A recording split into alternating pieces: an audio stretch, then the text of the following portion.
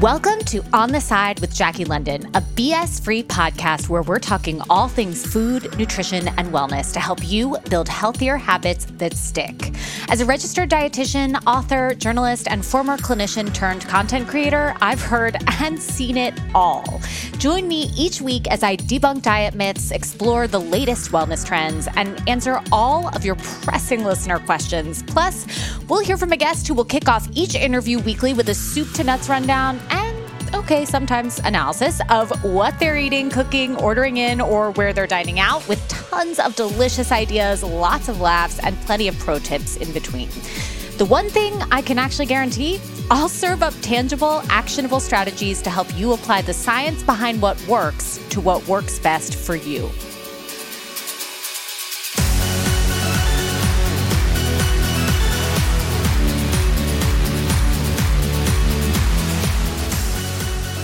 Hey guys, welcome back to On the Side with Jackie London. It's me, Jackie. I'm so glad you're here for another episode. I spoke to Doug Champion today, and it was an amazing episode. So Doug Champion is a pro rodeo cowboy. He's the founder and head coach at Champion Living Fitness and former professional cowboy, which is actually a term that I think I learned today. But speaking with Doug was amazing and so enlightening and really gave me some amazing perspective about the power of injury prevention when it comes to sports training of any type. I think there's so much in this episode that any of us can learn. We get into the importance of consistency. We talked a lot about Doug's own routine and how it's shifted a little bit since the pandemic, and also since he went from being a pro rodeo cowboy to ultimately becoming the founder and head coach at Champion Living Fitness, which is really awesome. And I would highly recommend checking this out. All right. So with all of that being said, this episode was awesome and very, very eye-opening. And I think there's a ton to get out of this one. So if you want to know what it's like to live the life of a professional cowboy, keep listening. Doug, welcome. Welcome to On the Side. How are you, Doug? I'm doing great. Thank you so much for having me. I'm so glad that you're here. I'm so glad that you came to chat with us. I like to kick off every interview with one thing specifically. So give me the last 24 hours of everything that you have done since you woke up yesterday morning. Or if you want it to be this morning, that's okay too. But everything you've done through the lens of what you're eating. So starting with breakfast, what's the first thing you had for breakfast yesterday? Where were you? What were you doing? I like this already. Doug's laughing. That already makes it great good. Because yesterday was Sunday. Yeah. Yesterday was Sunday. This is going to be good. So yesterday morning, I woke up about 5 a.m. I was getting some work done. I like to have something small when I get up to eat. So I'm not like super hungry, but I'm ready to eat. My body's ready for something. I don't know if you know what Dave's Killer Bread is. My gosh. I love right? Dave's. Awesome. So I always start with 2 pieces of that. And then I carry gold butter, just a tablespoon of that to split between them. And I just put something on my stomach. And then I'm going to have black coffee. I do like a pour over. And then I just whip up some whole milk and a little bit of brown sugar. And I'll just heat that up and then do the whisk thing and make it foamy and then put it on top. And it's perfect. That's like my favorite coffee ever. I gotta say, that right there, that makes me feel like it's time for a cup of coffee. I feel like I should have said, let's bring your own coffee to this interview today because we need it. That sounds great. Okay, carry on. Greek yogurt. I love Greek yogurt in the morning, and people look at me like I'm weird, but I love putting watermelon on it. So I'll do about 8 ounces, a cup of vanilla whole fat Greek yogurt, and then I'll do about a cup of diced up watermelon. And it's, when I first heard it, I questioned it too, but I'm telling you should try it and get back to me on that because it is delicious. That sounds delicious. It's really good. I love, you will probably like this too. If you like watermelon with the Greek yogurt, you will probably enjoy a nice Granny Smith apple, which, by the way, not to get too far in the weeds here just yet, Doug, but really, a Granny Smith apple is not like what I would choose to have on my own. Like, I would choose just a different type of apple. I'm not knocking it, but I just don't think I would go for the green apple. But a green apple, like cut into slices and dipped into a plain Greek yogurt, the combo of those two things is like a texture thing and a sour thing, but a sweet thing. It's like the greatest snack ever, I would say. Can we go back to 5 a.m. for a sec? What was going on at 5 a.m. that you were awake? That feels early. To me, that feels like the middle of the night, maybe. I am weird in the sense that I just wake up and I am ready to go. But I'm also like ready for bed at 8:30 or 9 sometimes. So I'm like that, I'll get a lot of stuff done early in the day, but I'm also an old man in the sense that I have a really hard time holding my eyes open past 9 o'clock. But yeah, 5 o'clock is just kind of my time to get up. Even on the weekends, 6 o'clock, awesome. Is sleeping in. Sleeping in till 6 on the weekends. I love it. That's awesome. So the Greek yogurt is after the coffee, toast, Kerrygold butter combo. Mm-hmm. Yes. Trying to get a little bit more protein in there. Obviously, there's lots of carbs going on there with the toast and even in the yogurt, and definitely the watermelon is just carbs, but good quality carbs, which I like. And then yesterday was a busy day for me. So yesterday I had to go to a rodeo. I have a lot of athletes I coach that compete in professional rodeo. We were talking earlier and I was mentioning that it was about an hour north of us in Wyoming. I'm in northern Colorado right now. So I knew that I was not going to have the opportunity to have that much food there. That was going to be very good for me. I knew I was going to eat something, but I knew the food quality was going to be low. So I made sure that I got a meal in. I'm a big creature of habit. So most of my meals, if it's not breakfast, is going to consist of white rice as my carb or sweet potato, and then some kind of protein and then diced up veggies. I just like the same thing over and over. It works for me. I just mix up the proteins and the veggies, and it's all good. It's a different meal each time. But I had some ground beef, white rice, and veggies. I like, cucumber, bell peppers, Kalamata olive, green olive, and some cherry tomatoes. I just sliced them all up and mixed them together, and it's good. So I have this aversion to cucumbers, which I don't know where that started. I wouldn't choose to eat a cucumber, except that I have found myself recently choosing very often to eat cucumbers. So I say I wouldn't eat it, but I'm like, oh no, if that has cucumber, I'm not going to get that or whatever it is. But then I wind up like buying cucumbers at the grocery store and then thinking, what's going to go with these cucumbers I used to dislike aggressively. Right. Exactly. These are good for me. I'm getting them. I don't want this, but I'm going to get them anyway. They're just easy to use. But when you make that, so it's cucumbers, bell peppers, and 2 types of olives. That's what I think is key right there. I feel like 2 types of olives make everything better, right? I love olives. What can't an olive do? Exactly. You can stuff them. You got garlic, blue cheese, all those things. Like, oh my goodness, so good. They can be a cooking oil, they can be a vegetable, and they can be a garnish. I feel like there's no one else that can really be a triple threat in I guess you could say potatoes, for example. They can also make vodka. So that feels like a strong attribute. All right. Okay. So you packed this lunch to go with you, or you ate it before I left while you were there? Ate it before I left. Before you left. So that was at about 10 o'clock. Okay. So it had been, about 2.5, 3 hours lunchtime. Since I had, been up at 5. So 10 o'clock's lunchtime. Absolutely.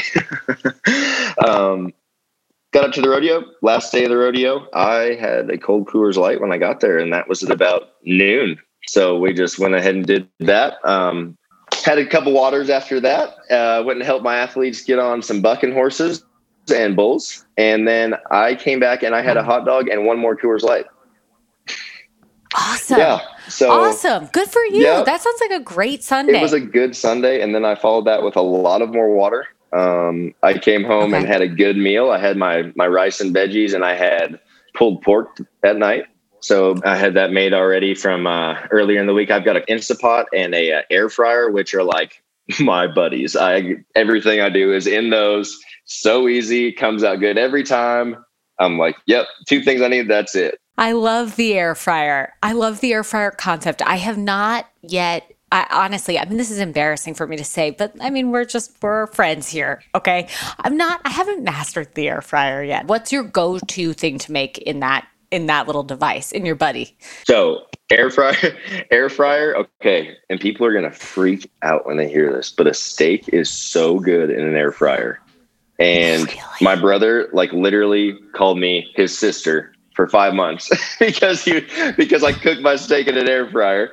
And he came over and he tried it and he looks at me. He's like, I have to take every word back because that is probably the best steak I've ever had. And I think it's something about the convection, how it gets both sides and it gets it very crispy. So like a ribeye almost has like a bacony taste. It's It's really good.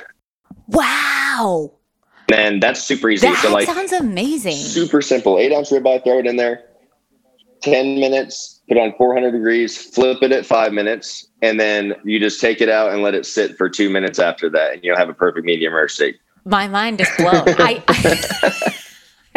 I would like you to come to New York and we can do a cooking demo together. We'll have to plan it. Yogurt and watermelon and steaks in the air fryer. That's amazing. Yeah. Actually, honestly, those things do sound very delicious right now. Maybe I'm just hungry. Maybe it's that. Maybe it's just probably time for a little snack soon. All right. So let's go back to the hot dog because that was at the rodeo itself, right? Okay. So I got to back this up by saying that, first of all, I have definitely been to a rodeo once or twice as a kid. I don't really remember it that well, except for it being like a true stadium sport. So, and it just got me thinking about how there's nothing better than that, than that experience of being in a stadium and really enjoying something that's like real skill in a setting that is really challenging, but also really exciting. And the camaraderie and the whole idea of that is just something I feel like we've really missed a lot of over the last year or so. Could not agree more. So tell me about the whole experience. Let's hear about it. What's it like? What's the food? What's the concessions situation at a rodeo? Let's start with that. Let's just start with that. Well, you got two options. You got stand A and stand B. Stand A is all your non-alcoholic things. So they've got all your soda products, water, some Gatorade, and then food. And your food is limited. It is nachos, which is, the round tortilla chips that they just pour that good old cheese on, some jalapenos if you want. Oh, yeah. And then a hot dog. And you get a bun if you want that. I of course, opted for the bun because why wouldn't you?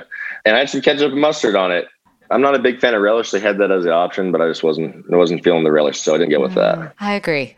I'm more of a sauerkraut kind of girl, I would say. I would opt in on sauerkraut any day. I mean, honestly, why would you put something sweet like relish on your dog? I just feel like it doesn't belong. It doesn't belong on there. Not at all. But that was pretty much options for food. And then, obviously you could get your beverages with alcohol in them. So we're in Colorado, or we're in Wyoming, so tons of Coors Light and Coors Original, White Claws. Surprisingly, they had White Claws available. Yeah. Oh yeah, cool. And what else do they have? These Arnold Palmers. The tea and the. Ooh. Yeah, I am not a big fan of those sugary drinks. Really give me a headache after. I just stuck with a couple of Coors Lights that were ice cold, and they were great. That sounds like the right choice. That sounds like a very refreshing choice. Okay. So what else do we need to know? For those of us who do not have this experience regularly, what else is happening when you are both at the rodeo as doing what you're doing, which is helping your clients kind of get prepped for their event? Yeah. Is that what you would say event? I would say event. Or like moment? Their event. Yeah. They each have different events. There's I believe 8 different events in a rodeo. I have clients in each event. So this goes anywhere from roping to riding livestock, rough stock, which are bucking horses and bucking bulls. I have girls that are barrel racers. I have girls that are breakaway ropers. They rope the calves off of their horses, things like that. I have guys that are steer wrestlers. They wrestle the steers off of their horses. There's all kinds of things going on. So when I go to these rodeos with them, we've already put in the work that they need to put in to get where they are. So as for the prep side, I'm not doing a whole lot, but just making sure that they feel good. They are having a good time, like keeping it loose, keeping it cool. You can get very serious back there sometimes, and it never goes well when that happens. Like, you need to keep it loose. You need to have fun with it. It is intense. There's a lot of things happening, but the more fun you have with it, the much better you're going to do. So my biggest thing is just kind of just shooting the shit with them. Making sure that, again, they're just having fun. They're having a good day. Their body's feeling good. If something is bothering them, here, let's throw this in your warm up really quickly. And then as for their events, when it comes time to get on their bucking horses or bulls, I'll help them pull their riggings on the horses. I'll help them with whatever's going on in the bucking shoot at the time, and just be there for them and hang out and just make sure that, celebrate with them. And if something doesn't go right, and that's going to happen in rodeo. You're going to get bucked off. You're going to have bad luck. Things are going to happen.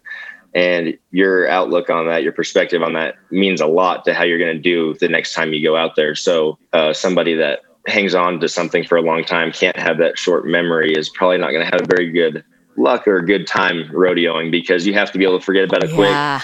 We didn't win today. We learned something, and let's take that and move on to the next one. And that's the biggest thing, and these guys they're competitors. So, that competitive drive, it sucks to lose. Like, you get pissed off, it happens, but it's okay to be mad about it. You got about 5 minutes in my book, take your 5 minutes, be pissed off. After that, it's gone. It's behind us. We're moving forward. We took from it what you need, and that's it.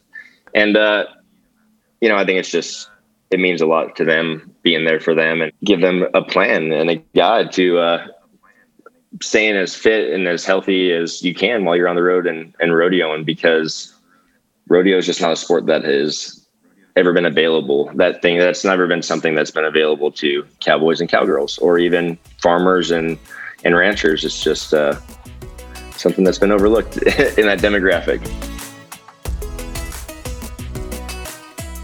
Hey everyone, quick note from yours truly, the host of the On the Side podcast. It's me, Jackie London, and I just wanted to say thank you so much for being here, for being a part of this, and for starting this journey with me. I am brand new to the podcasting space, and I would love to get the word out there about the On the Side podcast. I'm so loving doing this. I am enjoying it more than anything else, and I love hearing from interesting guests and answering your questions. So if you're enjoying it too, please feel free to take a screenshot and post it to your social media platform and tag me at Jacqueline London RD. You can also, if you're not on social media and you're listening to this right now, then please take a screenshot and share the link to the episode wherever you're getting your podcasts, and share it with 3 friends. How about that? Just 3, maybe 3 family members, maybe just 3 people who might learn something new or feel like they're inspired to start sharing this a little bit more. I would love to get the word out there about the podcast, and I would really, really love your help in doing so. So please go ahead and rate, review, and subscribe to the podcast, and share your feedback with me. I'd love to hear from you, and I'd love to hear what you think and what you're loving so far and what you'd love to hear more of. You can reach me on any social media platform at Jacqueline London RD, or you can email me info@JacquelineLondonRD.com. And I can't wait to hear from you and hear your thoughts so far. All right, let's get back to the episode.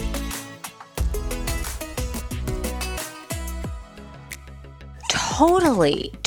Why is that really? So I think that it hasn't been a big thing in rodeo or Western industry, because honestly, I think it just goes back to how the people are. Those people they're proud, first of all. They're proud of what they are. They're strong people. They don't give up on anything. They have incredible work ethic, and they're not someone who goes to the doctor that much. You know what I mean? It's just the truth of it. They're not around hospitals. They don't know anything about it. They know farm life for ranch life, and that's what they've known for a lot of generations. And sure, things have changed a little bit, but for the most part, being their health and fitness and wellness hasn't been a priority, because their crops, their livestock, all those things take priority over that, I think. And I just don't think that any kids or anything coming out of those industries have been super pumped up to work, to go get a fitness degree or learn about those kinds of things, because they have ranch life and they're doing their part and keeping everything going. So I think that's the main reason that there isn't a lot of awareness of fitness and nutrition and all those things. I fell in love with working out because of rodeo, which is kind of cool. I knew that. Yeah. So cool. Like, I just knew that I needed to be strong. I needed to be fit to do this. And that wasn't a thing when I started rodeoing. So I kind of just did my own thing and was figuring it out. And it started to work, and it started to show up in how I was riding. I was like, okay, this is important. I professionally rodeoed for 5 or 6 years. I went to college and did collegiate rodeo and was on a college rodeo team. And we won as a team, we won a couple national titles, which is really fun to be a part of. And rodeo is a really cool thing that not a lot of people, know that exists. Like, there's a college rodeo team, or, that's right. I mean, I'm sitting here going, college and like scholarships, rodeo. and they pay for school, and there's all kinds of opportunities for cowboys and cowgirls or just rodeo athletes in general to, pay for your whole college, and you can go enjoy the sport you love and compete in it and get a degree, which is pretty awesome. I've got to ask you, this is maybe a dumb question, but I feel like I just got to ask because I don't totally have it. What are the rules of rodeo? Like, what are the parameters of, like, if we're playing basketball, we know that we've got halves. Right? I mean, it's like the first half of the second. You know what I mean? What is the structure of the sport? So it goes from event to event as a structure. So instead of quarters or anything, you just switch events. So the first event of the rodeo is the bareback riding. And so these are bucking horses. They aren't riding a saddle. They just have a handheld rigging that looks like it's a suitcase handle, essentially made out of leather. That's really, really hard and it doesn't bend or anything, but there's holding on with one hand. Their goal is to spur the horse in the neck every time he comes up, and you want to set your feet before he gets to the ground. So kicks it off with a bang, a lot of intensity. It's a really exciting event. That's what I did. That's what my little brother still does that. He's a professional rodeo cowboy. He's made a living at this for a long time now, 10 years, something like that. Amazing. Yeah. So then they'll go to steer wrestling. So it's a big guy event. They will run next to the steer on a horse. They'll get off their horse and wrestle the steer down. And it's not like a legit wrestling match. There's a technique, but they can get them flipped over pretty quick. But I mean, in like sometimes 3 to 5 seconds, it's really fast. It's exciting. Then they'll go some kind of roping event, back to a bucking horse event with the saddle on it this time. And so they'll be holding onto a rein and then riding their saddle at the same time. Again, they want to be in time with the horse, spurring him as it jumps. I think we go back to a couple more roping events. Then the girls will run barrel racing event, which is 3 barrels. They'll race as fast as they can around them in it's like a cloverleaf pattern. And then they'll buck bulls for the last thing. So the bull riding's last. And of course, that's a lot of people come to watch the bulls buck. Yeah. Yeah. So. Okay. So when you were doing this, you said you did this in college too. Mm-hmm. Correct. Okay. Yep. So so just give us a picture of the evolution of Doug, the sort of like your career, your upbringing that brought you to this, and what made you interested in it, and then what made you say, all right, I'm going on to different things. I'm going to take a different road, and it's going to include fitness and training. No, awesome. Love it. We can go over all that. It's a lot of adventure throughout the life. So you're going to hear a lot of different places and stuff. So born in LA. Okay. Moved to New Mexico when I was 3 or something like that. My family owned a haunted hotel there. So we did that Okay, I've already got to stop you. Wait, what? So it's called the St. James. It's been on Discovery Channel and stuff like that. And it's legit haunted. Like it's haunted for sure. Like if you don't believe in ghosts, go there because you probably will. Not to get sidetracked, but like my folks, they ran it, so it's a small hotel. If people come in late at night, they have to wait for them. So they're walking through, checking things, and like their name gets called and stuff in the hallway at like 2 a.m. and nobody's there. You know what I mean? Like, and I can remember my parents talking about it. Like it was just normal after a couple of years. Like they're like, oh yeah, this, and they like named the ghosts and stuff. Like, oh, this one was doing weird stuff today. Like, oh, I'm like, that's just so weird. But yeah, it's legit. Crazy. Mm-hmm. Wow. Yeah, my grandpa bought it, and then my family ran it for a good while. This is fascinating. First of all, I do want to go stay there. It does make me interested in staying there, but also it makes me feel terrified. So, okay, I won't get us completely off track. I'm going to look at this haunted hotel later. Look at it. Okay? St. James Hotel, New Mexico. New Mexico. Okay. Born in LA, New Mexico. Moved to Anchorage, Alaska after that. Oh, cool. Yeah. My dad ran the Sheraton Hotel in Anchorage. He's been in hotels for forever, as long as I can remember. So that's why I moved so much. He just kept getting different opportunities. But we lived in Alaska until I was 13. So we did most of my childhood there, which was cool. Lots of downhill ski racing, lots of fishing, hunting, things like that in the summer. And it was just a really cool place to grow up. After that, we moved to Dallas, Texas. My dad just got another job down there. So I started middle school there. And I got into lacrosse and stuff like that.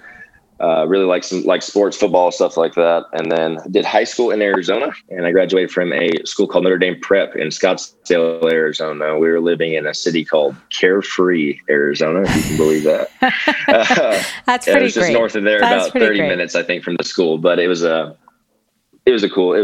another cool place to be. But went to college at University of Wyoming for 1 year.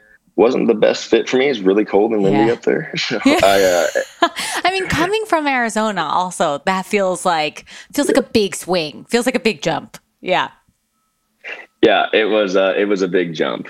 So I took a break I went to community college for a year after that with my folks. They had moved to Seattle or that area. Okay. So was still rodeoing, was still doing that. Just needed to figure out where I wanted to go. So I landed at Sam Houston State University in Huntsville, Texas, and went there. And I graduated from there, and I college rodeoed there. Awesome. Also where I started professional rodeo, started every bit of my rodeo career there. It was a really, really cool place to be. Like I said, they had a really good team. So it was a fun thing to be a part of.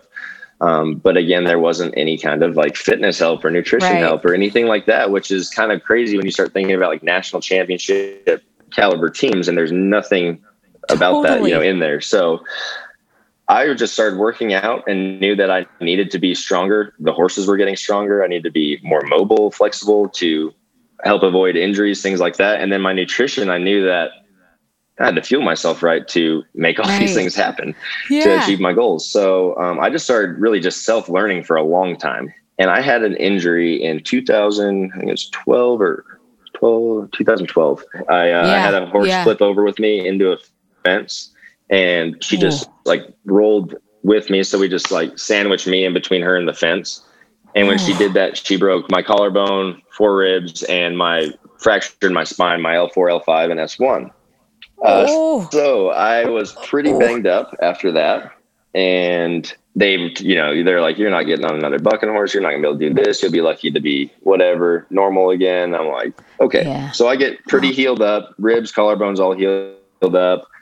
I get on one more horse. Everything's fine except for my back is really, really hurt. And I'm like, that's weird because like it hasn't hurt yet. So we go and get images of that. And I hadn't done that because my ribs and collarbone had hurt so bad. I hadn't been paying attention to my back. I mean, it's hard to even think about breathing, period. So thinking about your back, it definitely could take a second there. I can see how that might... happen. Okay. 6 months later, 8 months later, we go get images and you fractured your vertebrae straight down the middle. Your discs they're herniated because the space is bigger between your vertebrae now. So they're hitting nerves and stuff. So that's why I was having a lot of the problems I was having. I was like 23 at the time and 22, and the surgeons were not very confident in being able to help me and like not potentially having long lasting effects that would make my quality of life not worse, essentially. Not awful. So I searched for surgeons, and I found one finally after 2 years, and he was in Houston, and he was a neurosurgeon. And so I'd been talking to orthopedics the whole time, and I just had come across this article that neurosurgeons were the new thing for spine surgery because there's so many nerves and things like that. Totally. Anyways, I went to him first day. He's like, I'll fix you. I'm like, perfect. You're up. After all these years, I'm in. So I had a full spine fusion, L4, L5, S1. And he said, you're going to be fixed. Like, I don't know what you'll be able to do though. I've never had anyone as young as you. I don't know how I was in great shape. And that was the other thing that got me into fitness was during that period, the only thing that made the pain get better was strength, getting stronger, taking the pressure off of my back. So I found out that moving, getting stronger, eating right, controlling the inflammation with your food, not eating things that are going to help, boost your body's already upset, whatever's upset with you. You don't want to keep going with that by feeding it shit, essentially. So, totally. I knew that was important. So I got as strong as I possibly could. Like when I went and had surgery, I had been doing CrossFit, with my back kind of messed up, but obviously I had been doing different versions of that, things I could do that weren't going to hurt me, but were helping me, getting me very strong. And that was what kind of got me into my first certification and stuff like that. So when I got healed up, I got certified as a CrossFit coach and did their CrossFit football program as well, which is like a strength and conditioning coach, essentially, if anything you would need for that. Yeah. And so I opened up my own gym in Huntsville after that and did all my own rehab there and decided that I really loved CrossFit and was going to try and make the games. And so I trained for 3-4 years and got close to regionals a couple times and just never made it. But it's still, the sport it's so hard and so tough to make it in that game. So CrossFit games are like, describe them. What are they like? I mean, it's the mix of every kind of fitness. You have to be good at everything. You can't, not just strong, but fast, and not just fast, but be able to pace yourself for a marathon, essentially. Like, you have to be able to do everything, and you have to be not great at everything, but you got to be kind of good at everything to be great at this sport. So it's training all day long. And that's really where my awareness for nutrition came into play. I found that really quickly. I was underfueling myself big time. When you're outputting, I don't even know how many calories, 5,000, 6,000, a lot. It's ridiculous. We were eating a lot. And so that's where I started learning about macros.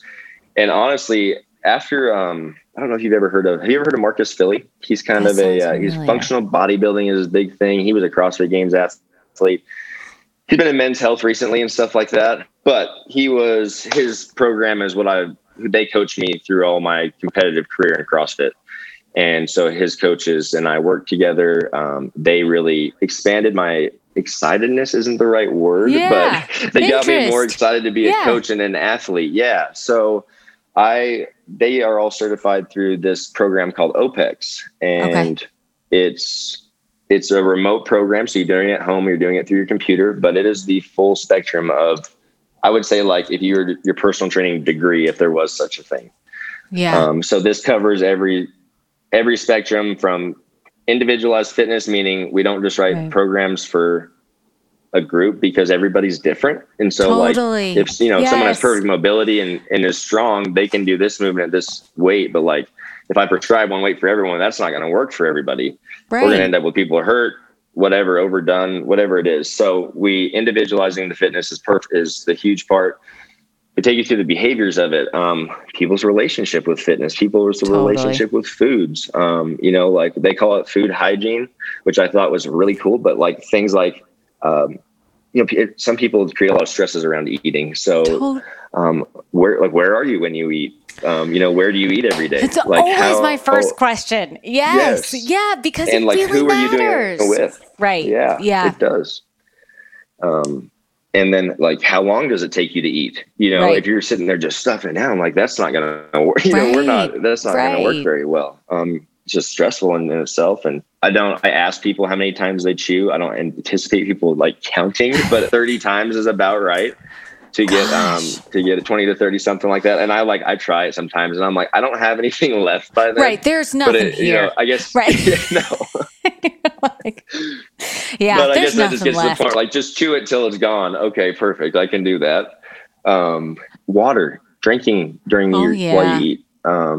It's just like a lot of people think that it's not good to drink a lot while you're eating at the same time. Like your saliva should do most of that, right? Carrying most of the nutrients to you. And I think that they know it's like 15 to 20 minutes on either side of the meal is when you should start and stop ish. And that's all guidelines and whatever makes, I'm all about individualized stuff. So if your body likes it, cool, let's go with it. But if you're noticing things like bloat and things like that, let's change some things. Let's start tracking or whatever and write them down and figure it out.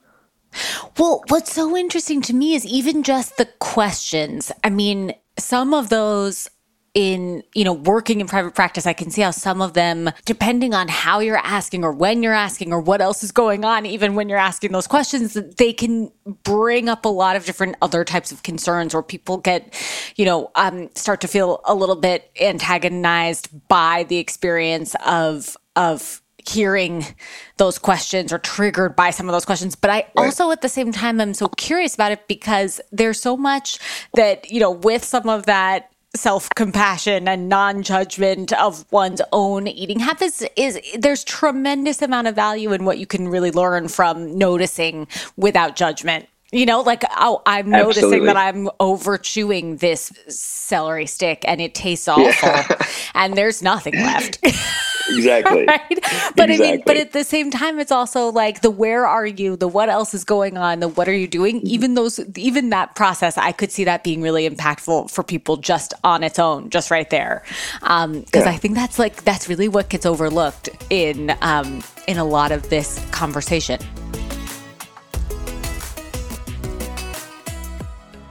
Let's get to a quick listener question. All right, so today's question is, how can I stop feeling like shit after a big night out? I love this question. I honestly feel like I've asked it of myself and colleagues a million times. In full transparency, I actually discussed this question on an Instagram Live with my sister. And it really was so interesting to me because I realized that there's so many ways that this big night out or big meal or big indulgence is like coming up over and over again in our lives without it having the same name as it may have had, let's say in college, for example, or post-college, or maybe just yesterday. But like, there's something about having that massively indulgent, boozy, binge on brownies situation that can just make us feel so amazing in the moment and so shitty either 5 minutes after or when we wake up the next day. And a huge part of that is emotional. And certainly there's the whole psychological component of this, right? It's like, I feel like I just so out of control and I don't deserve anything and I shouldn't eat anything today. And then, like that's like the self-talk that starts to come up. And then there's this other component of it, which is totally biological, right? Like it's the actual physical effects of feeling hungover or feeling like this massive, like you have a bowling ball in your stomach, or like you really didn't sleep because you had such a bad heartburn and headache at the same time and you just can't possibly drink enough water. So let me start with my recommendations that are very generalized and very much geared to sort of do the most while also doing the least. At the same time. So basically, I would give this advice as a kind of general primer for getting yourself back to neutral. What does that actually look like? I would put this in the terms of drink, snack, rest. Okay, what do I mean by that? Drink 16 ounces of water right away, first thing when you wake up. And if you're feeling kind of crappy about everything, let's say a half an hour after you're suffering the hangover in your kitchen with like your elbows are deep in potato chips and all of a sudden you have this come to Jesus. It's like, I gotta rein it in for a sec. I'm not saying that's you, but if it is you, then let's just start right here. 16 ounces, 2 cups of water. Let's just rule out a little bit of that subclinical dehydration that you could be experiencing by going balls to the wall last night, all right? Or tonight, or whenever this is, right? Like, let's start by making sure that you're hydrated, making sure you're kind of up to date and meeting your body's own personal fluid needs. That would be my go-to advice. It's really hard to say that 2 cups of water is really going to be too much for anybody. There's no harm in doing it, even if it doesn't help you. So go for it. Drink that water. I don't care if it's, sometimes diet ginger ale helps a lot of people, especially after a big night out, or if it's an unsweetened ginger tea. That sounds very lovely and wonderful and kind of wellness guru-y, but it also sounds kind of delicious. So I would certainly recommend doing that. But whatever it is that helps you stay hydrated, just avoid the sugar because you're not going to want to feel any shittier than you already feel. So like just any unsweetened beverage, 16 ounces, start by hydrating. Okay. Next thing I would say is to snack. This is really more for your next day. Eat consistently. That's what I mean by snack. I mean, every 3 to 4 hours, you're eating regular meals and snacks, your day as you normally would. This is the biggest hurdle I have seen in private practice, in clinical care, in working for a company. I have seen this all over the place, which is that we all do the same thing, which is that the day after we've had some sort of like a big meal, big indulgence, a holiday, we restrict. It's the self-talk, right? It's the, I can't eat anything. I'm not eating all day. I'm not having breakfast. I'm not having lunch. And maybe I'll have a lettuce leaf for dinner. Okay. That never works. So let's just just bring ourselves back up to speed here and say, here's what does work. Getting back on track with something that is consistent for you. So I give the recommendation of eating every 3 to 4 hours. I've heard this a little bit differently in other places at other times, but I think that really gives a nice gauge for how your day should actually be structured and how to sort of tell, because a lot of the time you're going to feel like you're not really sure if you can tell whether you're actually hungry or not, but just the pattern of getting back into your routine, your normal routine, and feeling like you're eating consistently and fueling your day. You do not deserve punishment for making food choices that felt like they were out of your control. This is called life. This happens to all of us. It happens to me. It happens to every clinician I know and every friend I have and every family member. This is totally normal. So resist the urge to bring all of your demons to the pity party, and instead party for one. You're going to eat breakfast, and it's going to be a delicious peanut butter and jelly on an English muffin, Sheila. All right? I don't know why I keep using Sheila as the name, but okay, it's happening. Okay, last thing. We got drink, we got snack. Let's do rest. Rest is sort of my blanket term for either if you can and you feel like you just can't move and you don't want to get out of bed, okay, then go to sleep. If you can go to sleep, all that much better for you, right? Sleep, giving yourself permission to actually rest is just one of the many ways that all of us could afford to just practice a little bit more self-compassion these days. So I would say if you can sleep, do that. And if not, then I would find ways to take small breaks by doing things that feel really restful to you. So that may not mean sleep, right? For me, that's usually taking a good walk somewhere, listening to something that I'm really interested in. That's what makes me feel energized and makes me feel a little bit more like myself. It's like the getting moving, getting outside, going somewhere, turning it around and coming back. It does not have to be long. It can be 15 minutes. I would say 15 minutes is probably a good amount of time to at least get you to listen to something like half of this question answered. But it's also a good amount of time to just kind of get outside and feel like you're doing something different and break up your day a little bit more. If you can do more, do more. If you want to do less, do less. That's completely up to you. But do the things that leave you feeling a little bit more rested and ready for your next thing. But above all else, self-compassion is absolutely critical. It's critical in all areas of life, but particularly after you've indulged. Presumably, you did something last night that left you feeling like you had the best fucking time. And hopefully you did not feel any guilt or shame or remorse while it was happening. So keep that in mind. Part of living a more healthful, more fulfilling, more satisfying life overall means that sometimes you're going to indulge. Sometimes you're going to have meals, snacks, desserts, potato chips, whatever it is that you did not plan on. And that's okay. It's totally normal. All right. So give yourself permission to live your life and to stay consistent the next day. Drink, snack, rest. All right, I'm going to deep dive a little bit more on that one on the YouTube channel, but that's a pretty big deep dive for today. Let's get back to the episode.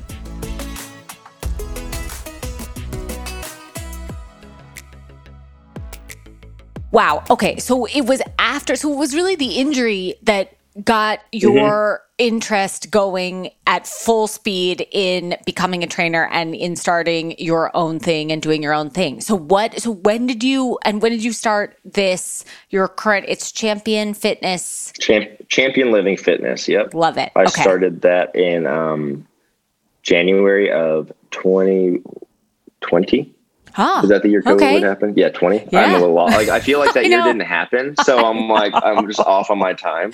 I totally agree. I'm like, no, there's no way I aged another year because I lost a year. I feel like we lost a year. We should just not count it. Right. Yeah. I'm exactly. redoing the year. Yeah. It's fine. But so we're right at about 18, 19 months.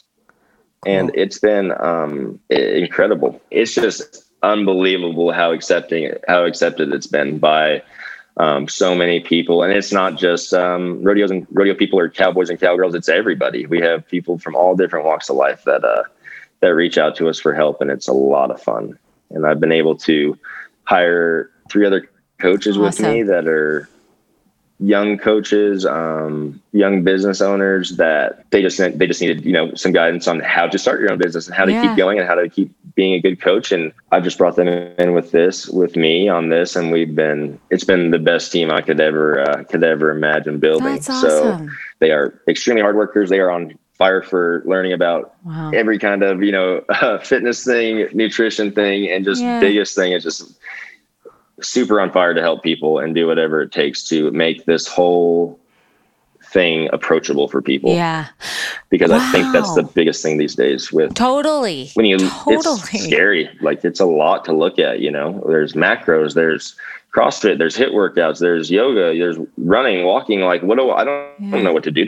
What do I do? So I love being able to write up a plan, find out what people's goals are. As coaches, we all learn to do this together. We go through the process the same way with all of our clients. So we just make sure to get everything in. We talk about life with our clients. We talk about, what they want to achieve. Are those goals realistic in that time frame that they want to achieve them? And then if they aren't, we just help them move those goals around and make them something that is going to be a success and is going to be a win for them. And most of the time it's just a little bit of an eye opener for people. And they're like, oh, perfect. Well, now I don't have false expectations and I know exactly where I'm going.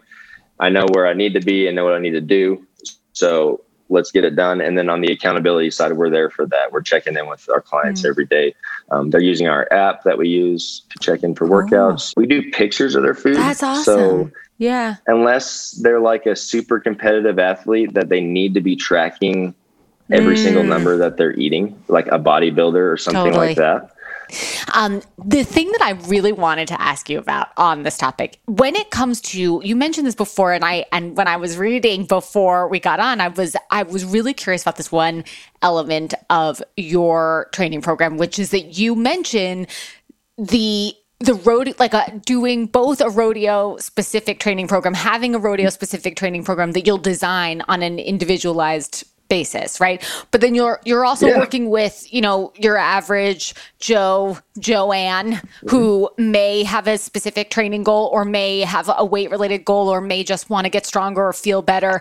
So what is like the different process for you in coming up with a program for someone who is looking for a rodeo specific training program versus not? So injury prevention is probably the biggest thing. The guys that are rodeoing, I do a ton of preventative injury type workouts, which don't get me wrong, I do that with my other athletes as well, my other clients as well, because stability strength is mostly what I'm talking about on that aspect. So making sure that all the little muscles that hold all those joints together are super stable and are able to, move with whatever kind of weird thing may happen in a rodeo event. You hit the ground all kinds of different ways and things get twisted, things pop. You just want to have them as stable and as mobile as possible without being on the other side of too tight or too mobile. So it's a good balancing act. Yeah. Okay. Interesting. With my average Joes or my mom or dad that just wants to look good, feel good, be healthy to chase their kids around the yard every day.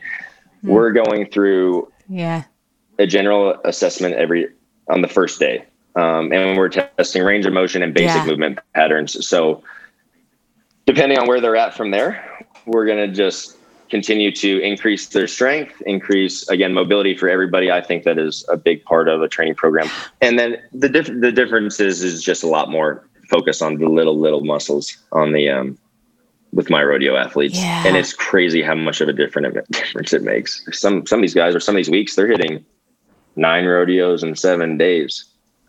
And when you think about the amount of force, the amount of stress, just not only from the rides, but sometimes they're driving 13 or 14 hours to a rodeo.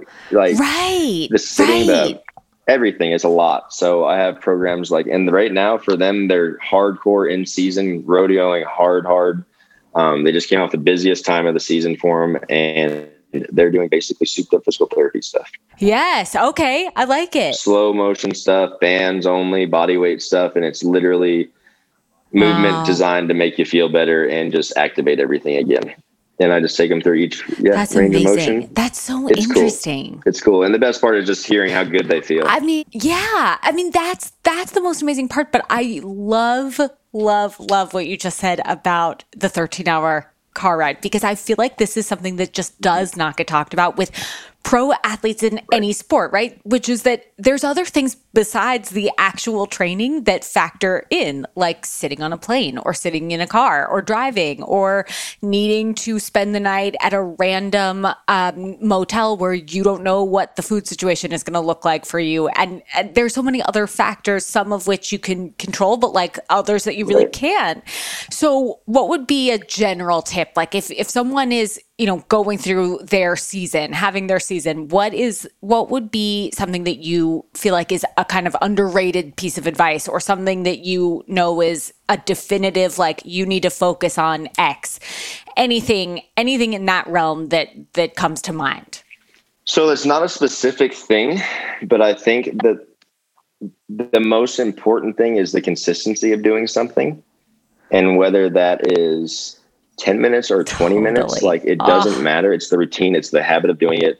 Your brain does so much more with the time that you stop to actually do that thing that you do every day to reset. Totally. You're going to feel better. I promise, after even, again, 10 minutes. And that's the thing I run into with guys, and even those average people, regular people that don't have a huge goal, is I didn't have an hour, so I didn't do it. I'm like, dude, if you took that to everything, you wouldn't even do it 100%. 3/4 of the time. But if you did 20 minutes every day, you did 3/4 of the work. So like you're so much further ahead if you just take that little bit and just do it, instead of being like, that's not good enough. I don't have an hour. I'm not doing it. Just find that consistency. It goes so much further than just fitness or rodeo or anything. I think it goes a lot, life in general. If you're consistent at it, you're probably going to get pretty damn good at it. 100%. It's funny because as you're saying that, I'm thinking like, I should think about that. And the hilariousness is that if someone were to ask me that question, I would say the exact same thing. I would be like, listen, every time you eat is another chance to practice eating. Like everything takes practice, right? To feel more confident about our own choices. Like we've got to practice doing something. So start practicing, like it's time for dinner, whatever it is. But when I think about it, when you take it out of the context, I feel like that's so refreshing and important for people to hear, is that like even people like you and I who work in this space are still people who, or at least I'll speak for myself, that I find that like reminding myself of consistency with anything, no matter what it is really hard, because it really is easy to get caught up in the whole, I don't have an hour, so I'm not going to do it, or I don't have 10 minutes, so I'm not going to do it, when you could really do it. You could just do something for 5, I'm so interested by that. And I feel like that's so well said. It's so true. Consistency is everything. Okay. So this is and I know we've got to wrap up soon. So this is 2 things I want to do first. My first question is really something I wanted to ask you about this whole time, because I keep thinking about what you were describing about the actual event itself. So what it entails, what it's like. If you were going to give someone advice on a pre-training or a pre-event kind of meal or snack, is there eating happening? Like, are you like, you know what, you're going to need a rotisserie chicken? Like, is there a go-to anything that you give? Is there a timing guideline that you would share, or is it really very very much don't eat anything? It's so independent, but majority of guys are not going to want to eat anything. Yeah. Okay. Because it's the adrenaline factor. When your adrenaline gets pumping, I don't want to eat anything. I kind of feel like I'm going to throw up a little bit. Right. I'm not sure what, I might piss myself. I'm not sure what's going to happen right now. Totally. So I don't want to eat anything. Makes sense. But I have had guys, competitors, where they're like, I just felt slow, sluggish when I was getting on. And I think that your adrenaline gets pumping so hard, and they haven't eaten in a couple hours prior to that glycogen gets zapped and they're done. They got nothing left to go. So it's not healthy. But but a quick sugar. Some of these guys carry like Sour Patch Kids around with them. Oh yeah. And right before they get on, they'll just eat 3 or 4, and that it's gone like that. You know, it's not sitting on them, but it gets the glycogen up instantly, and they feel a lot better. And like it's something as small as that. But as like a pregame meal, about 2 to 3 hours is what I'm having them do. Yeah. And it's nothing heavy, just a quick, easy digesting carb like white rice or if they like sweet potato or something like that, quinoa, and then just an easy protein to digest. We usually keep it lighter with a chicken or a pork or something like that. I love it. And again, it's all off of how they're feeling. Yeah. Based off of how their day is going. If it's hot at the rodeo, if it's cold, like sometimes it's 110 degrees and you don't want to, you can't even think about eating anything. So it just depends on what's happening. But totally, for the most part, 2 to 3 hours before, like I said, an easy digesting carb, a light protein would be great. And then if you're having some kind of problems where you're feeling lethargic or tired, some kind of quick sugar to help you out.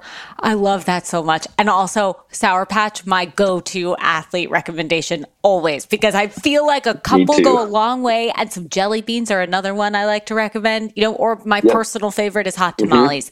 I feel like who was I before discovering hot tamales? Ooh. I don't know.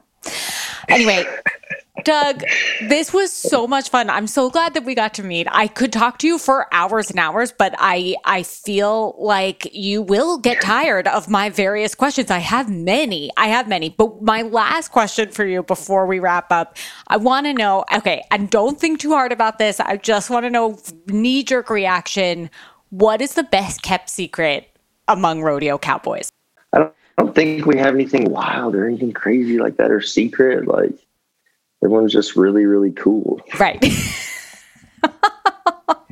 I love that. You know what? That's pretty great. That's everyone a pretty great just answer. Super chill. Like everyone will, you can go talk to anybody, even if you're not a cowboy or cowgirl. They love to talk to you, and this is like probably one of the best groups of people I've ever been a part of. Amazing. It feels like family every time I'm there.